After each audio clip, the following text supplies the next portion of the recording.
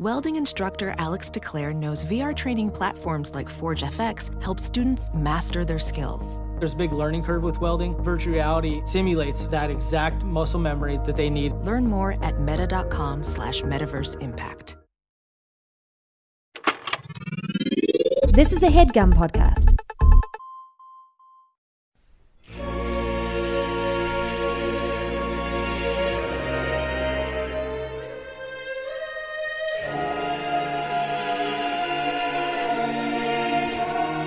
Private Diary of Frederick DeBonesby, Volume XXIV, found by Christopher Hastings.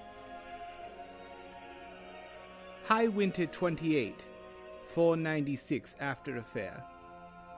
I rose from my bed in a most sour mood this morning, once again. A menagerie of malevolent spirits has found my sleeping mind to be a fitting playground for their antics. For the accomplished mage such as myself, the realm of the unconscious is no mere resting place. It is a fervent land of limitless exploration, creativity, and reflection. The mundane man may rest his head after exhausting his body, plucking corn cobs or hammering dirt or whatever it is they do while down there. And this man sleeps and happily allows his mind to gimble about the waves and shores of subconscious delirium. What bliss! To rest and go insane for a few hours. Not so for me. I spend this time first and foremost reconnecting with the weave, the network of magical thread that pierces through all of reality. I exhaust my body's connection to magic after a long day's practice, and I simply must enjoy long, uninterrupted reconnection with the occult web in my sleep time. Beyond that, the subconscious realm behaves like many other planes beyond the material, and it's mysterious, fascinating, and rich with secrets to discover. But you need no costly or rare portal to access it, no spelljammer craft to sail there. You travel to this plane just by closing your eyes when you get tired. What a privilege. A privilege that was yet again stolen from me last night. Allow me to recount.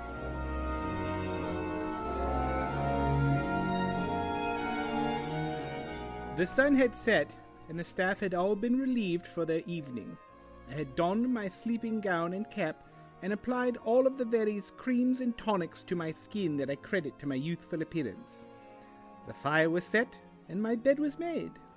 This was an absolutely classic setup for a proper bedtime and a fine night's sleep. And so I buried my body in my bed fabrics and shut my eyes. Sleep came quickly, as it always does. An untroubled conscience is a finer sedative than any brandy. Upon realizing I was in dream, I set my mind to work on the various things I already described enjoying when I am asleep.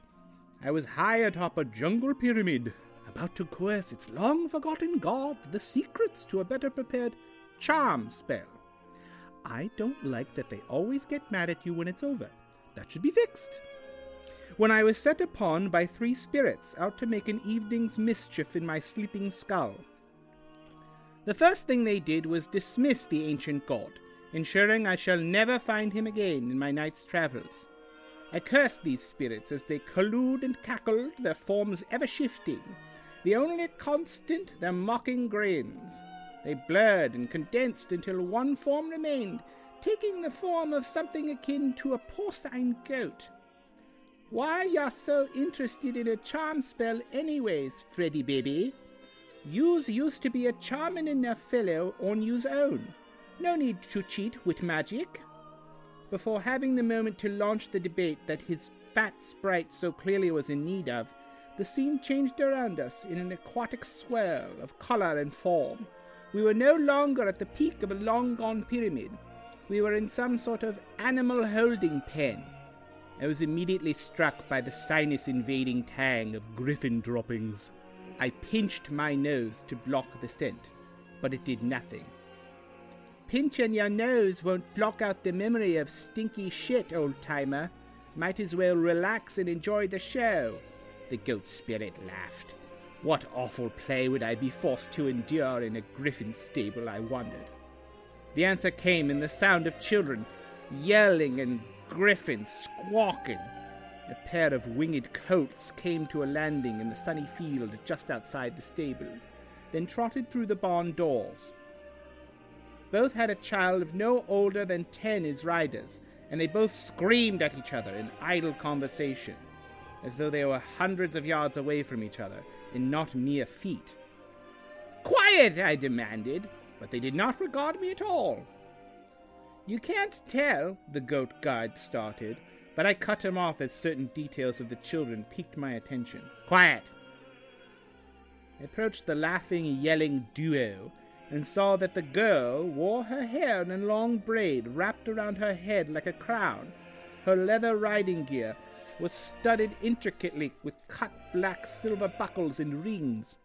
She was marked as a child of a house of land and title. She seemed so familiar to me, though I have not associated with any howling, messy spawnling under the age of 35 in a score of decades. The reason for that odd familiarity came as soon as the next set of words blasted out of the screaming thing's mouth. "Frederick, you are so funny," she yelled. The boy responded, "I do not aim to be a jester, miss. I merely speak truth, and the truth is that when I met your father, his breath was so rancid, his speech colored the sky round his face." They both laughed, and I turned back to the spirit, who chuckled with them. "So this is me, I take it?" I asked. "Heh heh," the wicked thing responded. "Pretty funny little guy. Pretty charming, even. Makes ya wonder what happened." "You believe that I was better off insulting a lord's hygiene to make little girls laugh than I am now, a lord in my own right, and a sorcerer can make anyone do anything he desires?" I said. "Oh, come on, Freddy. You know it don't be like that. Look, me and a couple others have noticed what you've been up to, and we're getting concerned." The spirit's grin left his face. "I thought it'd be nice to remind ya of you's humanity. A little later, you'll be visited by—" The goat's lecturing was growing tiresome, and the laws of the dream had shifted in my favor. "That's enough, foul spirit," I declared as I raised my hands, crackling with eldritch electricity. "I've remembered that I am a powerful wizard, and do not need to tolerate you. Good night." And I blasted that dumb idiot to pieces with hot bolts of lightning. Naturally, I woke up the next moment. I cursed the gods, and I summoned breakfast, preparing for the day of study ahead.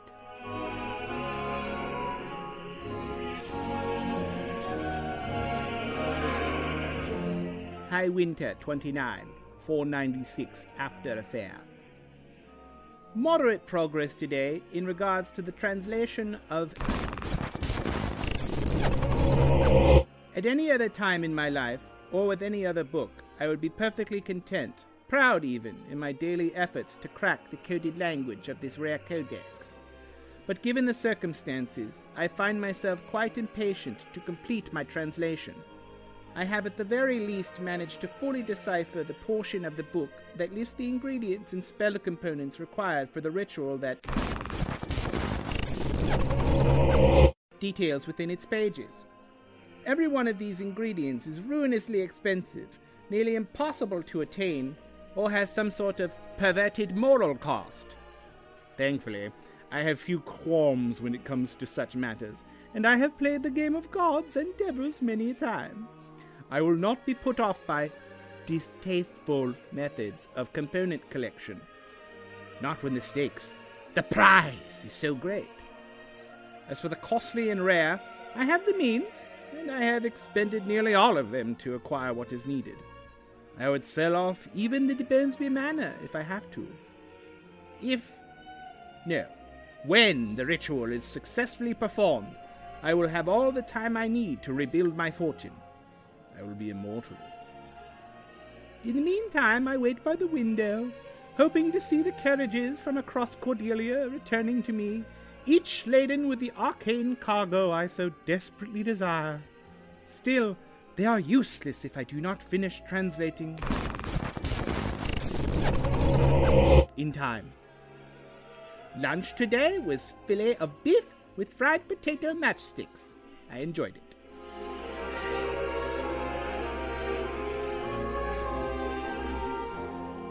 High winter 30, 496 after affair. Today began with such promise, but as I sit to journal the full events, I find myself quite annoyed by its end.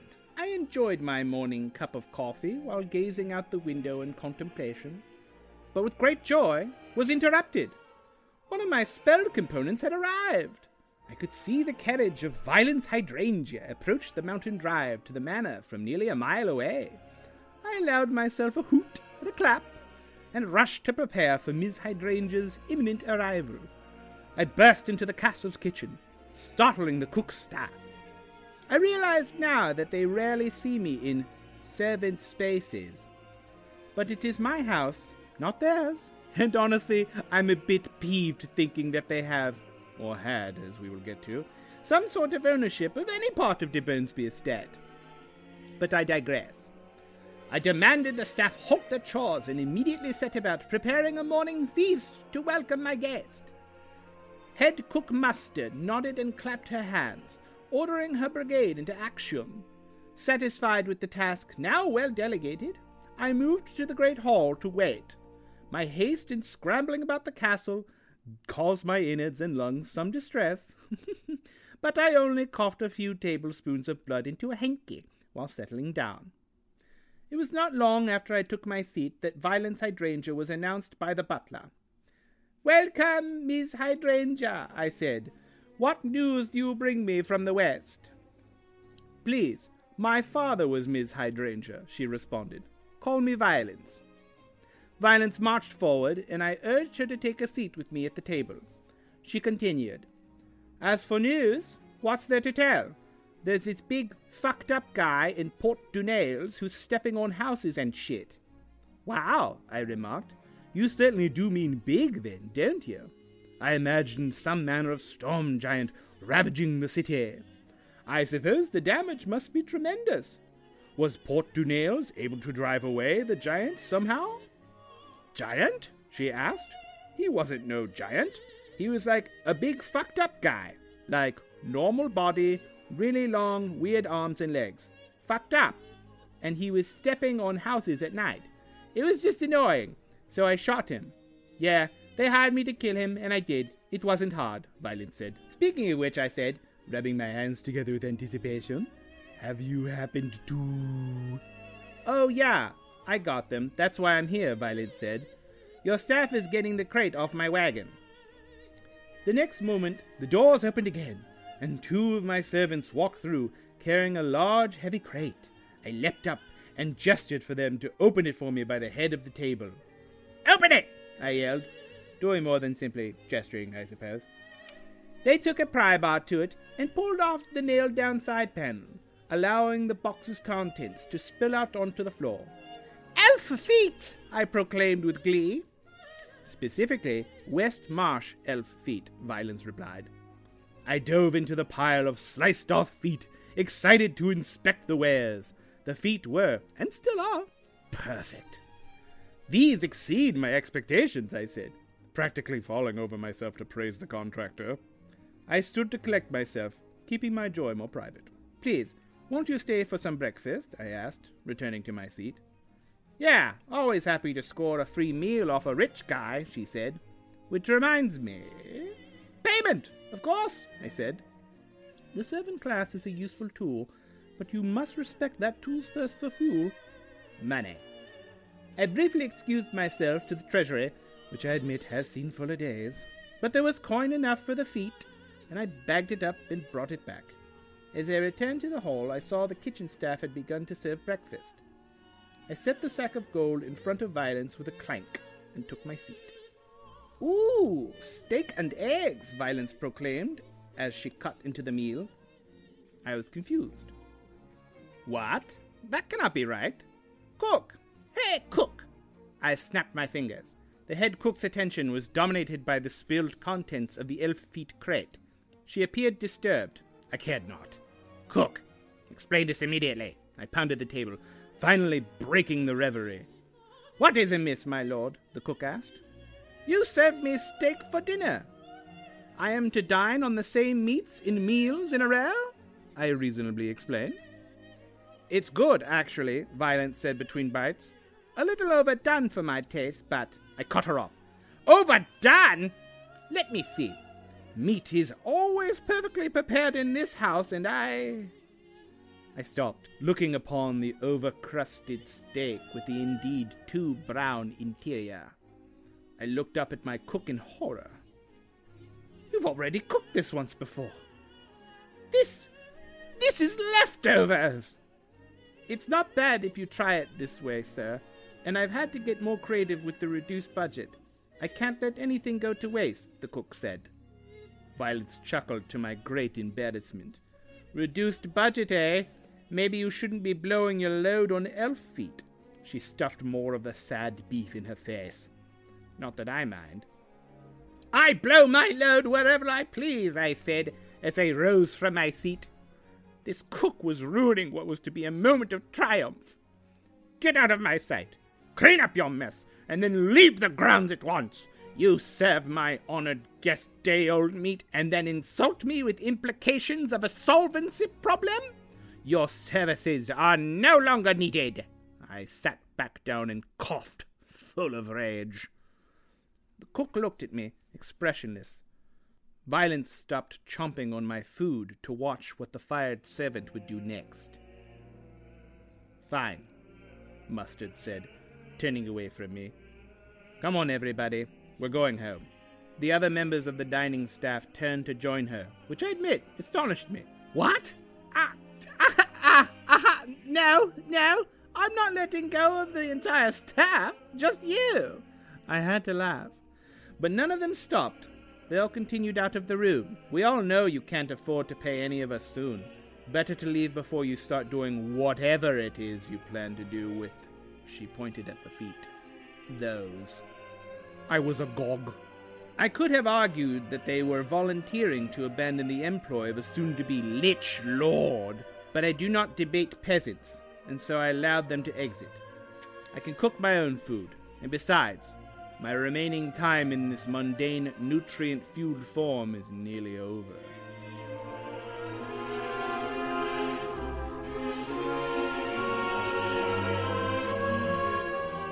Slamuary 1st, 496 after affair.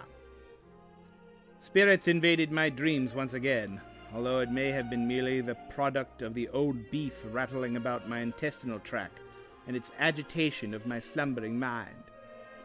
Either way, I was enjoying a phantasmal visit to the cloud mines of the Queef dimension, when I was interrupted by the chattering swirl of annoying figures that had already pestered me.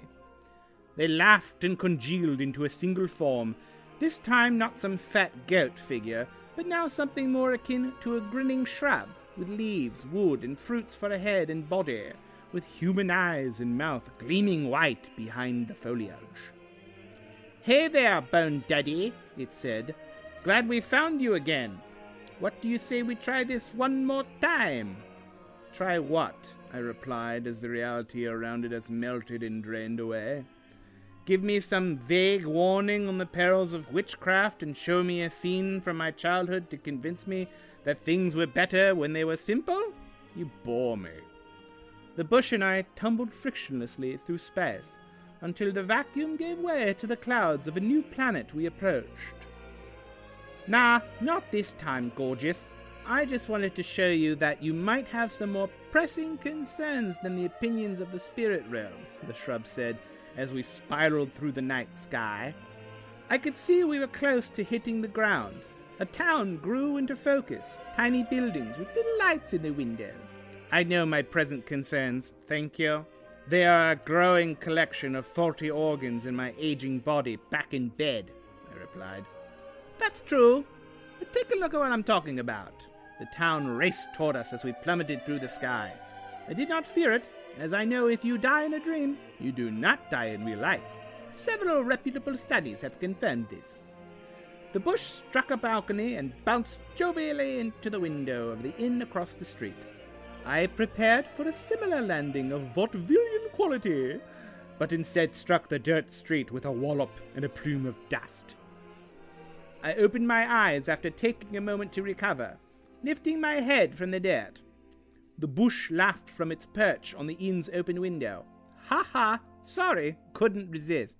You're dreaming anyway, not like it hurt. Come on, get in here," it said. Then it turned its leafy head/body inward to the warm room on the other side. I followed through the front door. I looked across the swath of ruddy faces, and was surprised to see the cook I had sacked earlier that day, standing by the hearth, holding court, regaling a rapt mob with what appeared to be quite an engaging story. "And that isn't the worst thing about working for Mr. DeBonesby," she said. "Ah, of course," I said, though none but the bush spirit could hear me. The cook continued. "The worst thing is this last big experiment he's cooking up. I think he's finally messing with forces even beyond his reckoning. He had a crate load of chopped-up feet delivered today." The crowd gasped. "No!" a horrified man exclaimed. "Oh, grow up," I responded. "He's doing something evil in there, and now that I'm free, I can finally say it." The cook pulled a gulp of her ale. "Frederick DeBonesby will bring down cosmic demonic horror to these lands." I scoffed. The usual ignorance. The bush raised a twiggy eyebrow my way. "The locals getting restless? This is what you called me down here to see?" I asked. "The uneducated pawns will always bitch about the advances of the better knowing. Let them," I said, raising my arms in spell preparation. "Not just that this time," the bush began to respond. But I had already completed a fireball summons, and I used it to blow him up and exit this fantasy. As my consciousness fled the inn to return to my body, I heard the mutterings of the crowd turn to suggestion of storming my castle. I awoke, and with no servants in the house to bother me, I set to that day's study.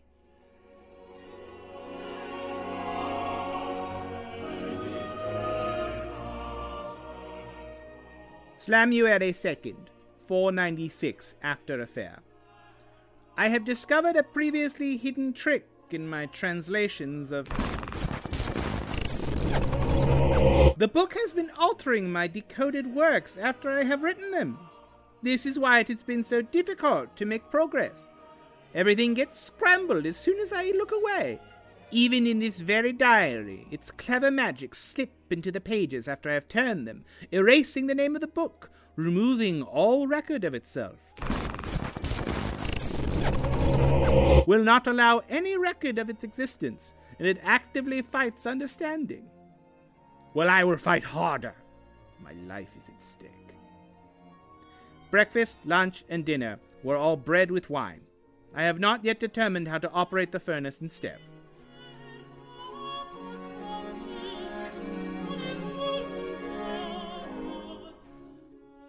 January 3rd, 496 after the fair.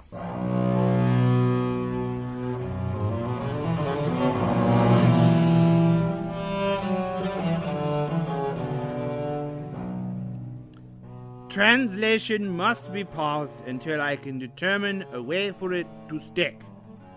Perhaps I must attempt one single marathon attempt, written on the very wall of the tall-ceilinged great hall, a place with no pages to turn, no chance for the words to change under a vigilant eye. All meals consisted solely of wine. I feel ill, and I will go to bed at 3 o'clock p.m.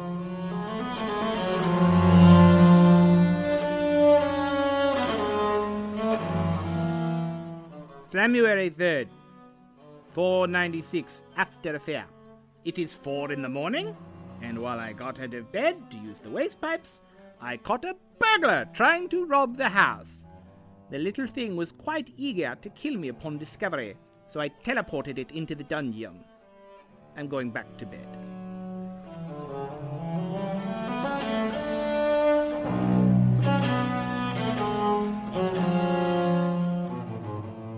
January 4th, 496 after affair. Woke up to a whole pack of Kenku making a terrible racket in the dungeon, trying to free the one I caught, I imagine. They succeeded and got him out of his cell, and they all scrambled and fled. Stupid things probably have no idea the depths of labyrinthian caverns under the castle, and they are surely doomed. Breakfast was some sort of grubworm wrapped in a fragrant leaf I found half-eaten in the thief's cell. Lunch was a bit of raw goat. Dinner was skipped. Tomorrow, my last component will arrive.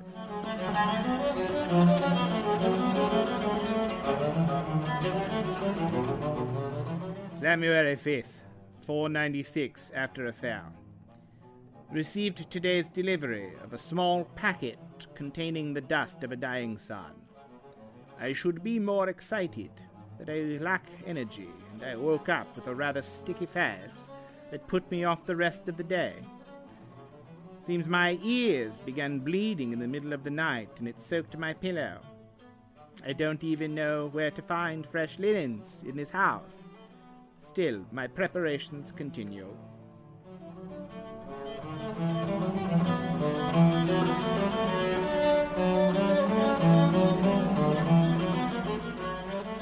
January 6th, 496 after affair. My sleep was disturbed by the repeating clangs and calls in the castle pipes, surely echoing the sounds of the crow people lost in my dungeons. I'm so tired. Ate more of the raw goat out of the larder, this time with some ale.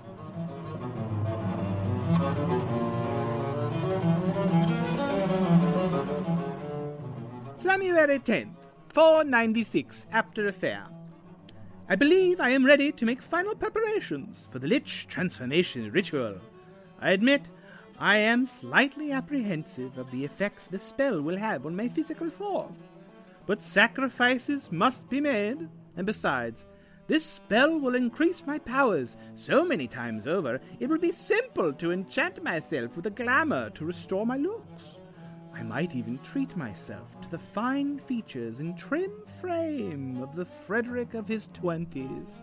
Get rid of some of these fats. Breakfast was quail eggs with bacon and coffee with some sort of spice dust I cannot identify. Lunch was a cured meat sandwich. Dinner was a stir-fry plate of thin, quick-cooked meats and vegetables over steamed rice. I should mention, in my desperation to be fed something edible again, I retrieved the bird thief from the dungeon maze and brought him up to the kitchen and indentured him into my service.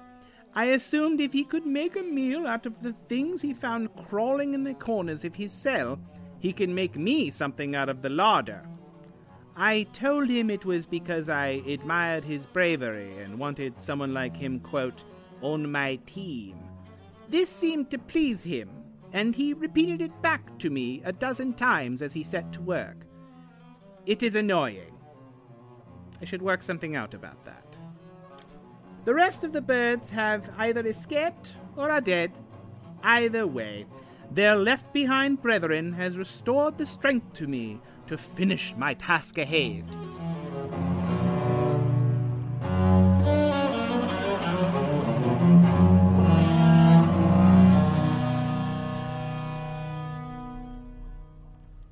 January 12th, 496 after affair.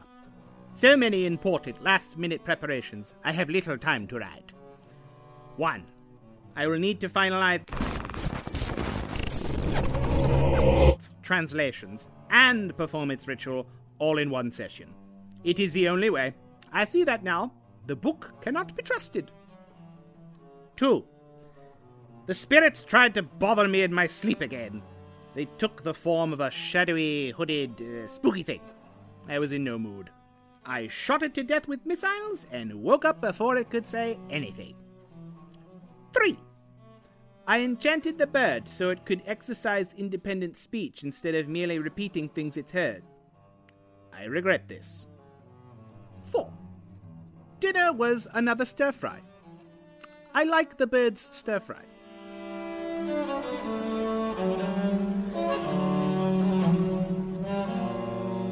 January 13th, 496 after affair.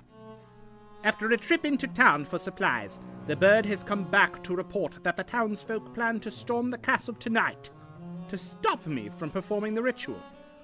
I must not let them. I begin at once. The bird is good with a crossbow and is manning the ramparts.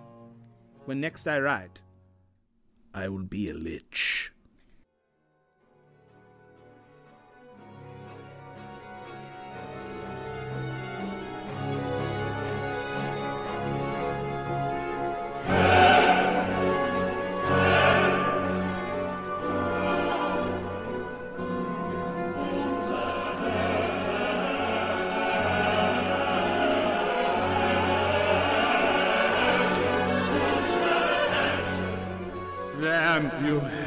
February 14th. No, 13th. Still 13th. February 13th. 496 after the fact. Something went wrong.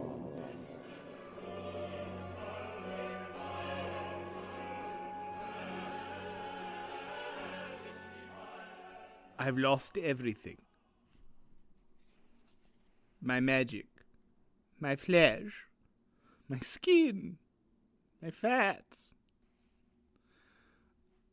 I am lost.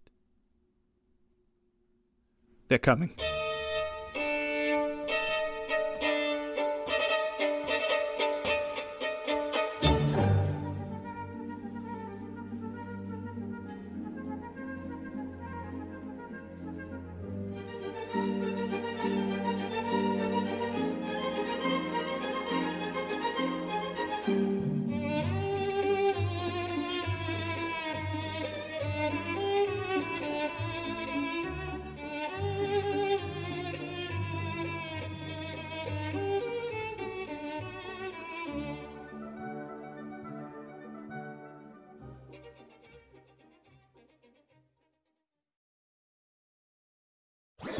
That was a HeadGum podcast.